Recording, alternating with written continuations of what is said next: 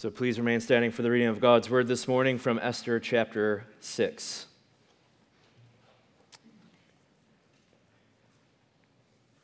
Esther chapter 6. On that night the king could not sleep, and he gave orders to bring the book of memorable deeds, the Chronicles, and they were read before the king. And it was found written how Mordecai had told Bigthana and Teresh, two of the king's eunuchs, who guarded the threshold, and who had sought to lay hands on King Ahasuerus. And the king said, "What honor or distinction has been bestowed on Mordecai for this?" The king's young men who attended him said, "Nothing has been done for him." And the king said, "Who is in the court?" Now Haman had just entered the outer court of the king's palace to speak to the king about having Mordecai hanged on the gallows that he had prepared for him. And the king's young men told him, "Haman is there, standing in the court." And the king said, "Let him come in." So Haman came in, and the king said to him, "What should be done to the man whom the king delights to honor?" And Haman said to himself, "Whom would the king delight to honor more than me?" And Haman said to the king, "For the man whom the king delights to honor, let royal robes be brought, which the king has worn, and the horse that the king has ridden, and on whose head a royal crown is set. And let the robes and the horse be handed over to one of the king's most noble officials. Let them dress the man whom the king delights to honor, and let them lead him on the horse through the square of the city, proclaiming before him, 'Thus shall it be done to the man whom the king delights to honor.'" Then the king said to Haman, "Hurry, take the robes and the horse, as you have said, and do so to Mordecai the Jew, who sits at the king's gate. Leave out nothing that you have mentioned." And so Haman took the robes and the horse, and he dressed Mordecai and led him through the square of the city, proclaiming before him, "Thus shall it be done to the man whom the king delights to honor." And then Mordecai returned to the king's gate, but Haman hurried to his house, mourning and with his head covered. And Haman told his wife Zeresh and all his friends everything that happened to him. Then his wise men and his wife Zeresh said to him, "If Mordecai, whom you have begun to fall, is of the Jewish people, you will not overcome him, but will surely fall before him." It's God's word for his people today. You may be seated. And let's pray now once again and ask for God's help.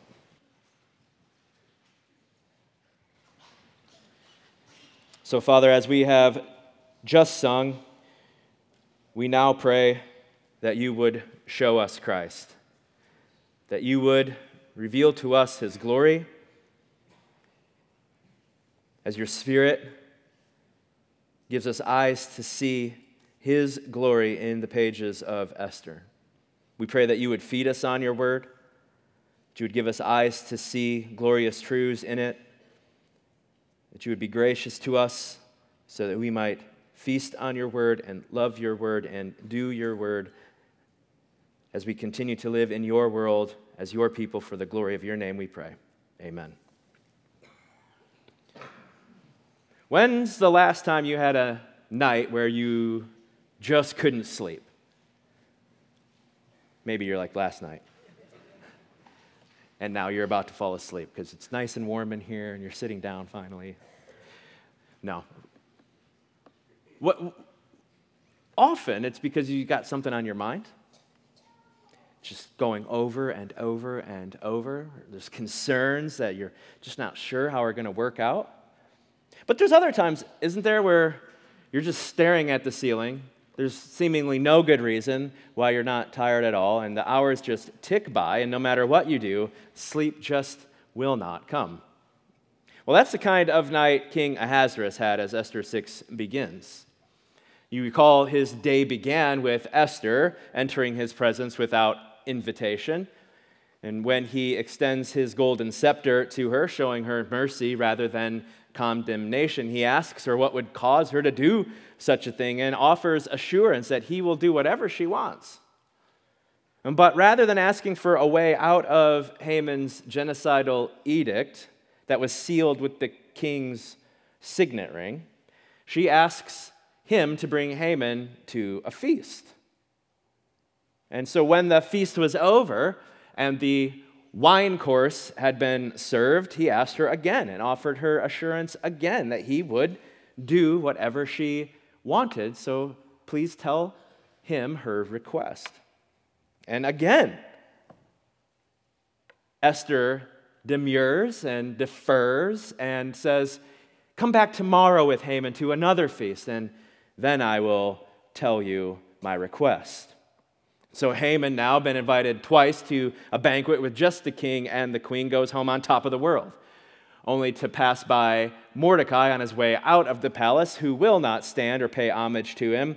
And his elation, his monumental joy is now overwhelmed by his greater fury at one single man not giving him honor. And so he arrives home and he gathers his wife and his friends and he sits them down to tell them a story about how great he is, how amazing he is, all his accomplishments, all his wealth, all his sons. How amazing is Haman. Yet, all of it means nothing to him, he says, as long as Mordecai continues to dishonor him. So his wife and his wise friends tell him to build gallows 75 feet high in the sky and tell the king, or ask the king to put Mordecai on it. And that pleased Haman, who all of a sudden forgot how mad he was, and now he's giddy with joy that he might see the downfall of his enemy. So he has the gallows immediately built and plans to see the king first thing in the morning. And so as the night falls on Susa, gallows are being built. We find the king cannot sleep. Makes you wonder if Haman slept that night. I imagine he did. I mean, he's so blind in his pride, he doesn't think anything's going to go wrong for him. But perhaps Haman's a little giddy, and he's just too excited to sleep at the prospect of Mordecai's downfall. We're also not told, but we wonder if Mordecai slept. We assume he's sleeping like a baby, unaware that his death is just hours away. Night falls, the city sleeps, but King Ahasuerus is sleepless. And even if Mordecai was aware and was fretting all night at his impending doom, what could Mordecai do about it? There's nothing really he could do, even if he was aware. And that's kind of a scary thought, if not for Psalm 4. Psalm 4 says this, "In peace I will both lie down and sleep. For you alone, O Lord, make me dwell in safety." Even if Mordecai could do something about it, he's not omnipotent or omniscient or omnipresent. And so he is not up to the task of always keeping himself safe. But we can have peace when we lie down if the Lord is your Lord. And peace doesn't mean that you don't have any problems. Peace means wholeness. It's the Hebrew word shalom. It means harmony. It means God's favor is fully upon you. And so real peace, even in the midst of trials, even in the midst of circumstances that you can do nothing about, real peace can be yours if the Lord is your Lord, because real peace is a sense of confidence. Not that the trials will always turn out how you want or how you think they should, but that they'll ultimately turn out for your good because God's favor is upon you. So you can sleep in peace knowing God alone makes you dwell in safety. Now you may not be able to do anything about all that lies before you, but that's not where peace comes from. Peace comes from knowing the God who can and who will keep his people safe because they are his. That's where real peace comes from. And we see this in the 3 scenes of Esther chapter 6, that the Lord makes his people dwell in safety. 3 scenes of Esther 6, sleepless in Susa, trading places, and gospel hope. So first, sleepless in Susa. While Mordecai sleeps, God begins to bring about his salvation by keeping Ahasuerus sleepless. Now, the phrase here is more emphatic than just Ahasuerus can't sleep. Like he's just right there, but he just can't get over the edge of sleep. The phrase is actually sleep flees from him. So he's not on the edge of sleep. He's not even close. Sleep has run away from Ahasuerus as far as it can. He's wide awake. and he's got nothing else to do, so he tells his servants to get the book of memorable deeds, the Chronicles, and read it to him. Now, many commentators think this is an attempt to have something boring read so he can fall asleep. Now, historians note that the Chronicles are filled with boring statistics about citizens and taxes and tables and all sorts of numbers. So maybe there are boring parts, but these Chronicles are also filled with the king's exploits. Often these Chronicles did not contain all the king's defeats in the wars, just his great exploits. And so chapter 5 ends with Haman pridefully recounting his greatness. So I think Esther 6 begins with servants recounting Ahasuerus' greatness to him. It makes more sense of his response than trying to find something boring to put him to sleep. Because then when he hears how Mordecai saved him from an assassination attempt, he wants to remember the great reward he gave Mordecai. What was done for him? Tell me how great I treated this guy who saved me. And when they tell him he didn't do anything for Mordecai, he's shocked. Because Persian kings were known especially for their lavish rewards for loyalty. So this is really more than an oversight. It's a blemish on his reputation. It's also a danger to his safety. Well, what incentive is there to save the king from an assassination the next time if he's a king who doesn't reward loyalty? Why have someone stick their neck out for someone who won't reward loyalty? And so he asks who's in his court to give counsel on what should be done for Mordecai. And they say, well, Haman just walked in. And so so he says to them, let him come in. Excuse me. Now, before we move on to the next scene, let's notice what we learn about God's providence in this first scene in verses 1 to 5. And maybe I can figure out what's going on. All right. Mordecai and Esther have no idea about Haman's plan. Now, they might have been able to hear the sound of the gallows construction ringing in the night, but they wouldn't have been able to see what was being built in the darkness. And even if they could see the gallows, they wouldn't have known they were intended for Mordecai. Here's just someone else who did something wrong and the king's going to kill. They would have no idea that they were intended for Mordecai.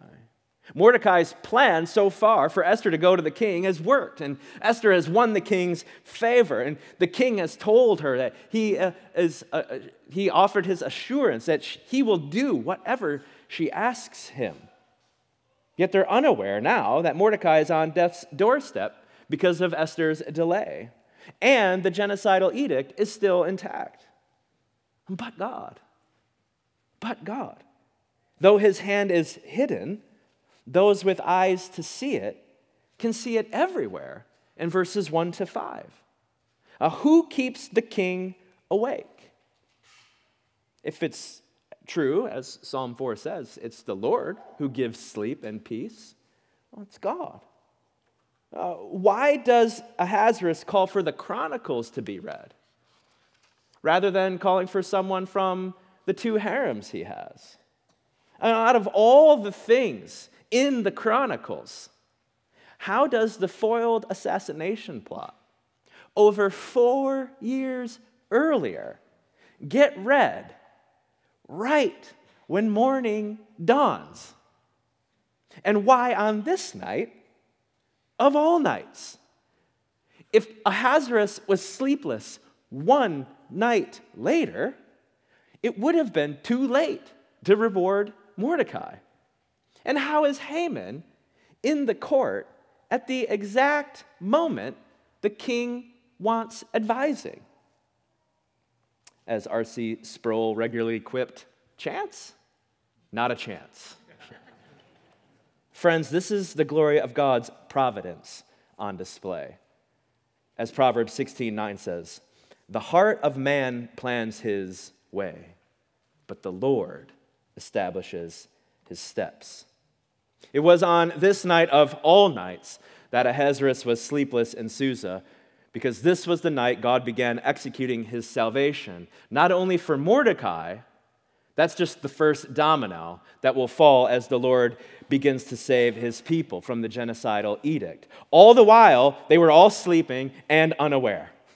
They had no idea what was going on, and yet God began moving in the middle of the night. So what confidence Esther 6 gives God's people that when we face seen or unseen circumstances, God isn't unaware, nor is he unable to do something about it. In fact, we can trust in God's timing, that it is always perfect, even when we want him to hurry up a little bit. Hours away, Mordecai is probably still in bed, or if morning has just broken, he's at least groggily getting up, making whatever Persian kind of coffee they drank early in the morning. Just meandering about his house before he goes, sits at the gate all day, unaware that Haman, in that moment, is about to ask the king to impale him on a gallows for all to see. It's in these moments when we'd like God to hurry up that we can trust that his timing is always perfect. Because when sinful humanity most needed God to act, he did it in the perfect time. Listen to Galatians 4. But when the fullness, the perfectness of time had come, when everything God had done for ages past finally lined up, when everything clicked right into place, God sent forth his Son, born of a woman, born under the law, to redeem those who were under the law, so that we might receive adoption as sons. And what was true of us while God began this? And when the perfect time came? Well, it was while we were still enemies. It was while we were children of God's just wrath. It was while we were ungodly. And at the perfect time, Jesus was born to die to reconcile us to God.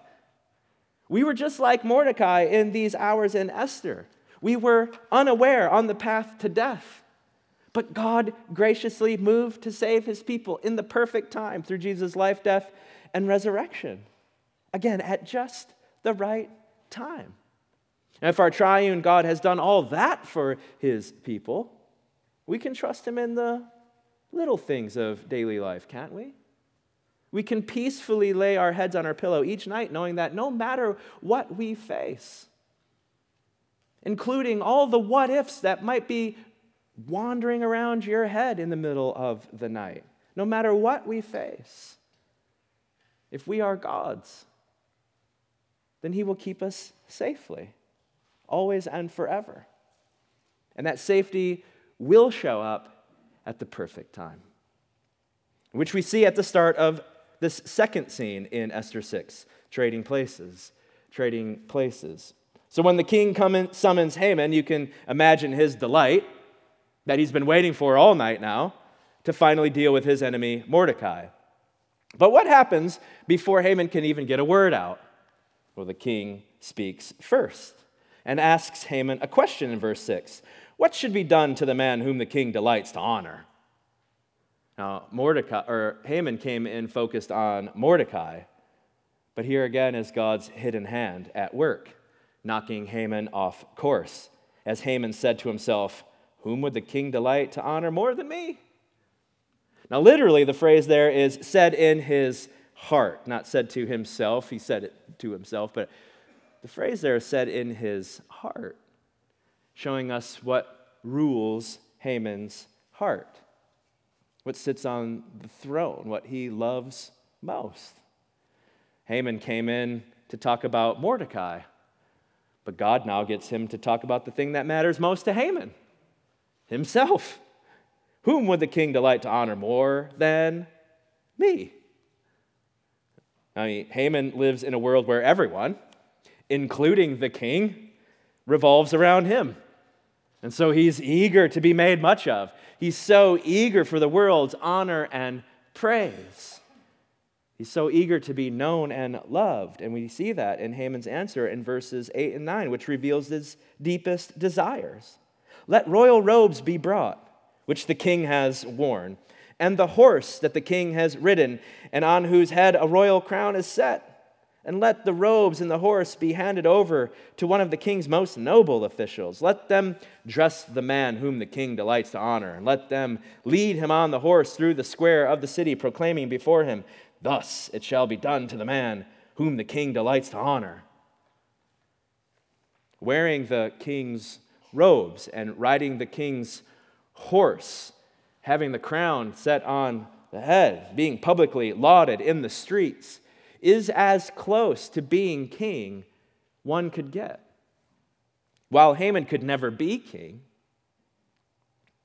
he wants the king, the most important person in the world, to honor him for all to see and hear. It's not just that he wants the honor. It's not the honor he wants per se. He wants the whole world to see how great he is and how the greatest person in the world thinks he's great. 3 times in this short scene, Haman thinks or says, the man whom the king delights to honor. Because that's what Haman desperately desires. And the thought that it was about to be his made him completely forget why he was even in the room in the first place. He came in thinking about Mordecai. Now all he can think about is himself. Notice the king's response make Haman think for as long as he can that it is finally all his. Look at verse 10. Hurry, take the robes and the horse, as you have said, and do so. And you can just see the joy filling Haman's face and the smile getting bigger and bigger and bigger. And do so to Mordecai the Jew. What just happened? Oh, he sits at the king's gate, which is pretty ironic that the king tells him that. He's like, I know. He doesn't stand every time I pass the king's gate. I know who Mordecai the Jew is, and I know where he is. Leave out nothing that you have mentioned. Great idea, Haman. Do it right now. Go grab my robes and my horse, as you have said, and do so to Mordecai. Have you ever been in a situation where something happened that was so shocking that there's like ringing in your ears and you can't really see anything straight anymore? Time goes very, very slowly all of a sudden. The room begins to spin and you wonder if this is real life. I bet Haman must have felt something like that in this moment as he trades places with Mordecai. I mean, everything he longed for, everything he wanted, what his heart wanted most, and what he began to believe was about to be his, was actually going to the man he hated most. The man he wanted to impale upon 75-foot gallows and heap the greatest shame he could upon for all to see. He wanted nothing more than to lead Mordecai's demise. But now Haman must lead the city to heap praises upon him rather than shame. God has humbled the proud, and he has exalted the humble. Remember what Mordecai and the Jews in Susa were just doing for 3 days. They had brought themselves low. They were fasting. They put on sackcloth and ashes. But God brought Mordecai up 3 days later into royal robes of majesty. And the proud, who for many days were just going about like the world revolved around him, the proud was now made the humble's servant.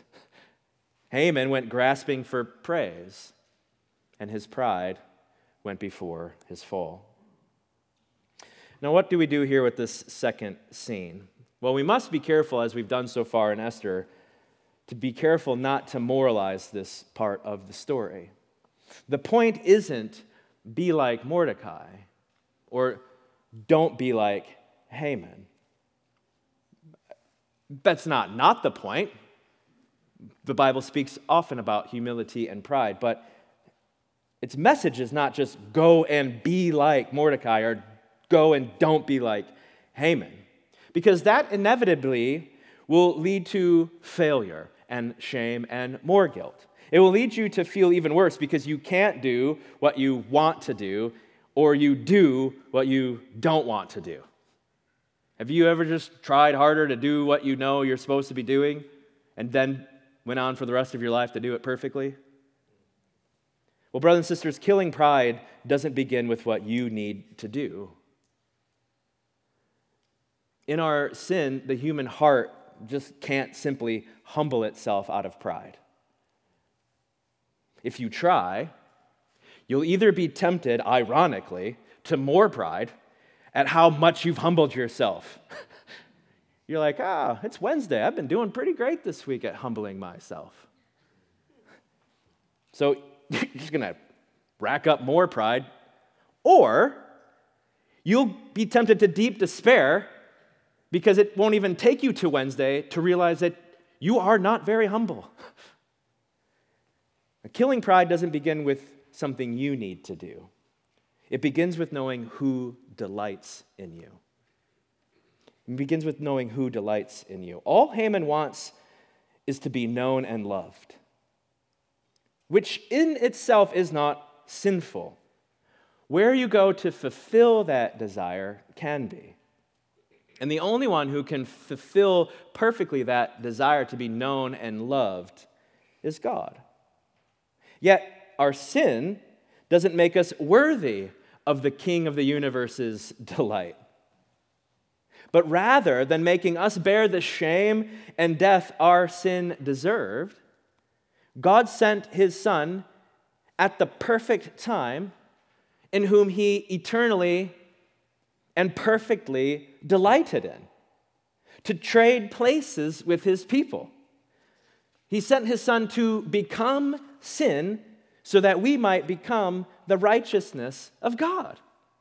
And Jesus became our servant willingly and went to the cross so that we who should have never again known the King's delight could hear it said of those united by faith to his Son Jesus, "You are my child.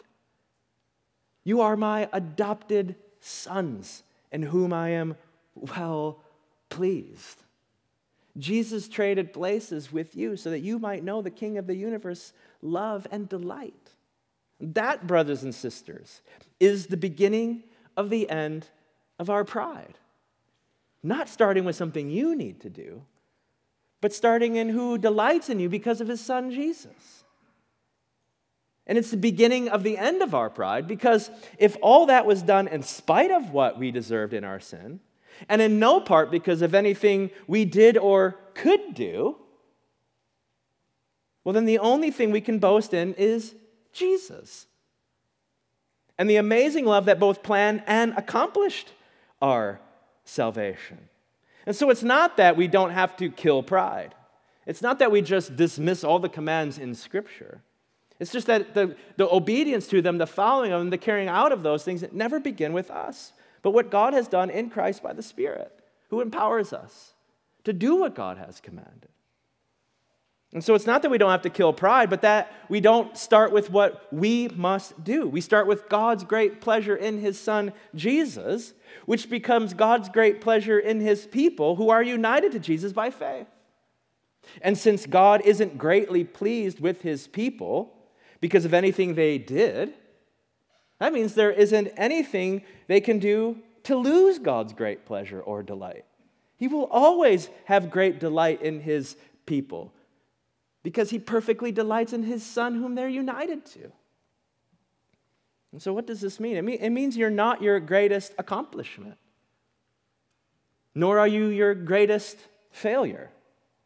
You're not your bank account's balance. You're not your marital status or relationship status. You're not your job title or lack of one. If you are in Christ, brother and sister, you're a child of the Most High God, and he delights in you because of Christ. And simply because of Christ. He delights in you simply because he wants to, simply because he chose to, simply because he planned to, simply because he accomplished it, simply because he will forever, for all eternity, for the glory of his grace. He delights in you. And nothing, absolutely nothing, can change that. Because Jesus traded places with you. And that then leads to our third and final scene. The king was sleepless, for God began executing his plan of salvation.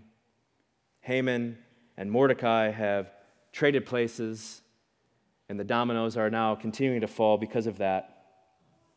But the third and final scene of Esther 6 is gospel hope. Gospel hope. After trading places with Mordecai, Haman again returns home to his wife and friends, and he's not filled with wrath this time. He is covered in shame. Pride has gone before his fall. Last time he returned home furious. This time he is filled with shame. And he again recounts many deeds. However, this time, unlike at the end of chapter 5, these deeds aren't about his greatness, but about the great turn of events. That the gallows have been built, that the king asked him to come in, that he was on the edge of leading Mordecai's demise, and yet he had to lead his enemy through the city square as the people heaped praises upon him rather than Haman. And again, his wife speaks. But unlike last time, her words now are a solemn warning. A solemn warning. Look at the end of verse 13. If Mordecai, whom you have begun to fall, is of the Jewish people, you will not overcome him, but will surely fall before him. Of course, this is just the beginning of God's judgment against Haman. You have begun to fall, she says, knowing that this is, or foreshadowing that this is not just the first thing that's going to come to Haman. But then she says, this Mordecai, who is of the Jewish people, you will not overcome him. And Zeresh's words reveal yet again God's hidden hand here in Esther chapter 6, for she speaks better than she knows. She speaks better than she knows. She's a Persian Gentile. The covenant promises have not been given to her. Maybe she's heard about the Jews. Maybe their fame or reputation or the reputation of their God has gone before them. But the covenant promises are not hers, and yet she speaks here better than she knows. Because the phrase is of the Jewish people is literally the seed of the Jews. The seed of the Jews. What does that remind you so far of our story in Esther? The word seed. Well, remember what's unfolding in Esther is not just Mordecai against Haman, not just some guy's injured ego who then goes overboard. This is the deep-seated enmity between a Benjaminite and an Agagite, an Israelite and an Amalekite. Even further back, the seed of the woman and the seed of who? The serpent. And here in Esther 6, in a house in Susa, recorded for us by the Holy Spirit, God has a Gentile woman proclaim the gospel promise that God's purposes of salvation can't be overcome. Can't be overcome. Lots of things can be overcome in our world, can't they? Oakland County can't even plow streets. It took them a long time to get to my neighborhood. They were plowing the main road, Updike, and so all that snow left a huge snowbank at the end of my street, which I tried to plow through, which then Dave Proper had to come help me out of. My car can't overcome snow. Salt can't overcome very cold temperatures. Plows can't even plow the streets right now. There's lots of things in our daily life that just show just the littlest things can overcome them. Just think about your past week and all your best laid plans. How many of them faced things that overcame them? That they didn't go the way you planned or hoped or wanted or thought they should.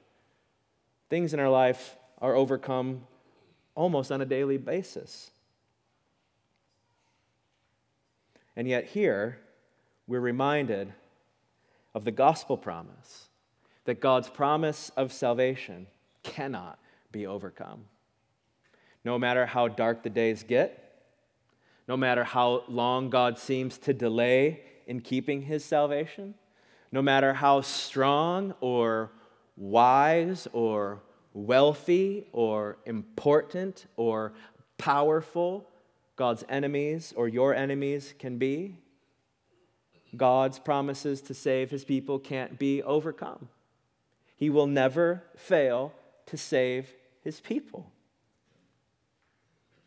And we know this because of God's past actions continually point that even in the most dire situations, when there was no hope out, or humanly speaking, we had no idea how God would keep his promise this time, he never failed, did he? But Zoresh's words don't just point us to past activity, they actually point to the last day. If Mordecai, your enemy, is of the Jewish seed, you will not overcome him, but will surely fall before him. It also points us to the last day of human history, when Jesus returns to make all things new and put all things right and put all enemies under his feet once and for all. When all will see and hear Jesus return to save his people once and for all. And on that day, every remaining enemy will surely fall before the King of the universe. And so, friends, if your hope is not in Christ alone, if it's in you or your accomplishments or your deed or your life hopefully outweighs, your life's good hopefully outweighs your life's bad, and you are on your own trying to make a name for yourself in this world, Zoresh's chilling warning to her husband is a chilling warning to you this morning. That if you are not united to God's Son, the only Savior, Jesus, by faith, you will surely fall before him one day. But if you hear him calling today, and the hope of the gospel promise that is yours, not because of anything you do, but all by grace, as God opening your ears to hear Jesus calling, if you hear him calling, do not harden your heart and turn away, but turn to him and repent and trust in him today. Not only will you find life, but you'll find in Jesus the deepest desires of your heart in him as well. And brothers and sisters, what is a chilling warning to all who don't believe is actually at the same time a thrilling hope for all who do. God will not fail to safely keep every one of his children in whom he greatly delights. He saves, not with gritting teeth and disappointment. He does so delightfully because he is one with his Son who gave his life for you. And they are united together to not let one of his children slip through his hand. For the glory of his name, he delights in you and delights to pour out mercy and grace. So what is a chilling warning to those who don't believe is our thrilling hope that God will not fail to safely keep every one of his children in whom he greatly delights. And so rather than going out and trying to earn that delight, it's already yours, so live from it. That's why Paul says later, do not grow weary in doing good. I don't know how the new year finds you. But I hope this morning the Spirit gives you a renewed sense of God's delight in you in Jesus. And fresh fuel to go out and not grow weary in doing good. To not grow weary in dying to self. And not growing weary in killing sin so that you may walk in the power of the Spirit. To put to death the deeds of the Spirit so that you might live. To not grow weary in taking up your cross daily and following our humble Savior. Because we know a great harvest is coming in God's perfect timing for every one of his children in whom he delights. Let's pray. So, Father, we praise you for your glorious goodness of your grace to us in Jesus, the depth of your pleasure in all those who are united to Jesus by faith, that it pleased you to adopt us as sons so that we might all receive the inheritance. And that inheritance is sealed by your Holy Spirit. And so help us to never live for your delight, but from it. For your good pleasure, but from the good pleasure that is already ours in Jesus. And may we go out living in that love, united not just to Jesus, but to our brothers and sisters in Christ, so that the world might know whose we are as we live for the glory of your name among our neighbors and the nations, we pray. Amen. Let's stand and conclude in worshiping the God who delights in his children.